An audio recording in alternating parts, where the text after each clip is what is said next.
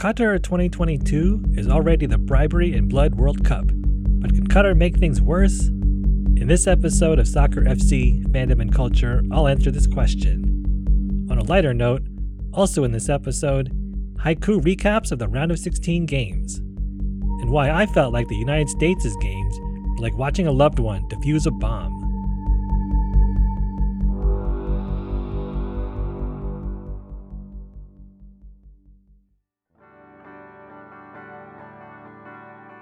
Welcome to Soccer FC, Fandom and Culture. This is an exploration of soccer fandom and culture for new fans. Because there's more to soccer than what happens on the field.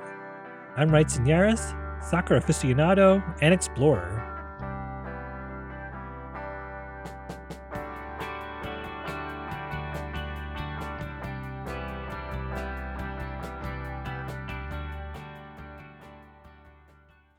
Bribery and Blood.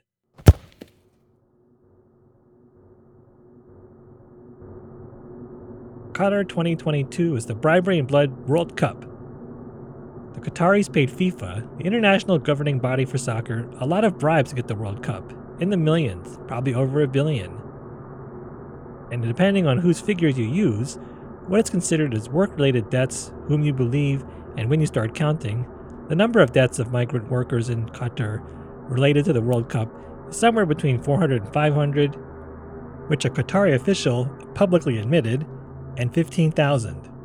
Again, if you start counting from when Qatar was awarded the World Cup in 2010, then the number might be 15,000.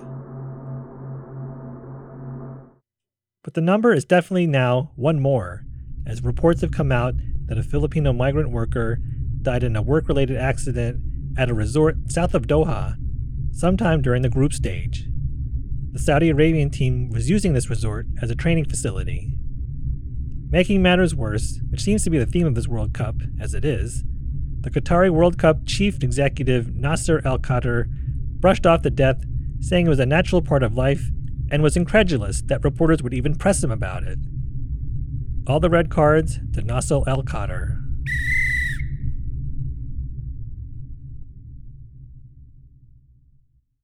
And now, round of 16 haiku recaps. Netherlands 3, USA 1. Just ran out of gas against ruthless Dutch team, the United States. Argentina 2, Australia 1. The Albiceleste outlast plucky Socceroos. Messi scored again.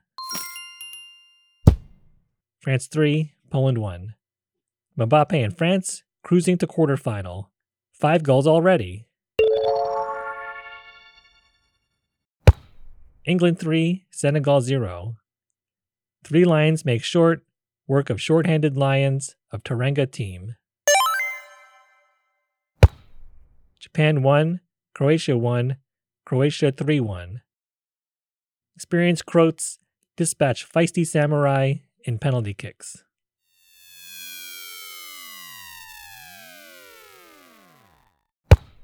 Brazil 4, South Korea 1. Joga Bonito is back. Brazil skill too much for brave Koreans. Morocco 0, Spain 0, Morocco 3-0. 1,000 practice, kicks not enough for Spanish. Atlas Lions win. Portugal 6, Switzerland 1. Ronaldo on bench, while rest of team scored 6 goals. Swiss sliced clean apart. It's probably appropriate that I used haiku to preview the group stage and then recap the round of 16 games, as I really loved how Japan played in the tournament, even at the expense of my other favorite team, Germany. For that matter, the South Koreans were awesome to watch too. As an Asian American, I was so proud of the Samurai Blue and the Taeguk Warriors. United States of Agony. Going into the tournament, I thought the US would advance out of the group stage, but they did not look that great in their last 2 warm-up matches against Japan. They lost 2-0, and Saudi Arabia, scoreless draw in September. So I wasn't sure how good they'd actually be. In this tournament, the United States men's national team contained multitudes. They were all of the following: really good, not good enough, sometimes dominant, agonizing, inspiring, full of energy, out of gas, full of promise, frustratingly close, full of joy and wonder, tactically confusing, valiant, naive, ready to sacrifice, and much more. But at the time of this podcast, the US has been eliminated from the World Cup for almost a week. It hit me yesterday what the experience of watching their 3 group stage games and 1 knockout game was like. It was like watching a loved one defuse a bomb. Against Wales, the bomb didn't go off, but the bomb was not defused either. Against England, the bomb didn't go off, but I fully expected it to explode. It was so close to exploding. When the whistle blew for full time, my blood pressure was sky high. I checked. I also didn't fully calm down until about 4 hours later. Against Iran, the bomb was defused. Whew. Until the next round, when comes a whole new bomb.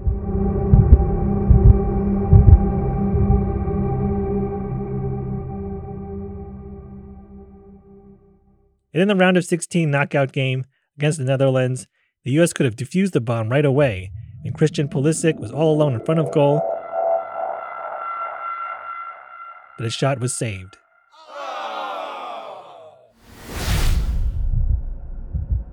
And then the Dutch detonated the bomb 5 minutes later. Memphis Depay punished the US for a rare mistake, and his goal practically exploded in the net. 2 more Dutch goals later, the great American dream of the quarterfinals or better were blown up on the way to a 3-1 result in favor of the Netherlands.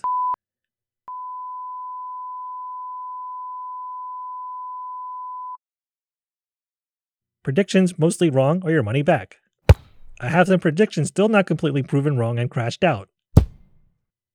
Golden Boot most goals, Harry Kane of England. 1 goal and way behind Kylian Mbappe, who has 5. Golden Ball, player of the tournament, Lionel Messi, Argentina. Remains to be seen, prediction still in play. USMNT, upset Netherlands to go to quarterfinals, not so much. Brazil will cruise to the semifinals. Remains to be seen, prediction is still in play. Brazil plays Croatia today for a semifinal berth. Argentina versus Brazil semifinal will be bananas. Remains to be seen, prediction still in play. If Argentina beats the Netherlands and Brazil beats Croatia, it's on. Sentimental favorite Argentina will beat Cinderella Denmark to win World Cup. Will have to be a different Cinderella. Morocco is this year's true Cinderella still left, and they would have to beat Portugal and the winner of England-France. Looking ahead. Friday's quarterfinal matches between Croatia and Brazil in the early game and Netherlands and Argentina in the late game are shaping up to be some great soccer. And Saturday's Morocco-Portugal match should be fascinating. Can Morocco continue the Cinderella run? And the late game, England versus France, is a heavyweight bout good enough to be the final. I'll say Brazil, Argentina, Morocco, and France make the semifinals.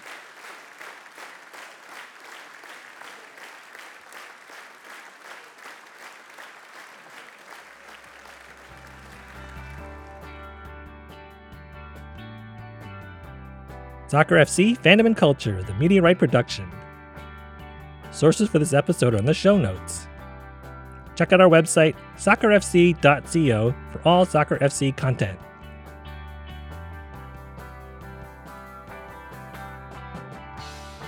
Produced and edited by me, Wright Signaris. Theme music is Lucky Day by The Meritocracy. Additional music by Mixkit.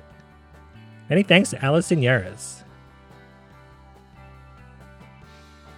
Next week, semifinals, finals, third place game. Woo! You've been listening to Soccer FC, Fandom and Culture. Because there's more to soccer than what happens on the field. Thanks for tuning in. Accidendo Tolimus.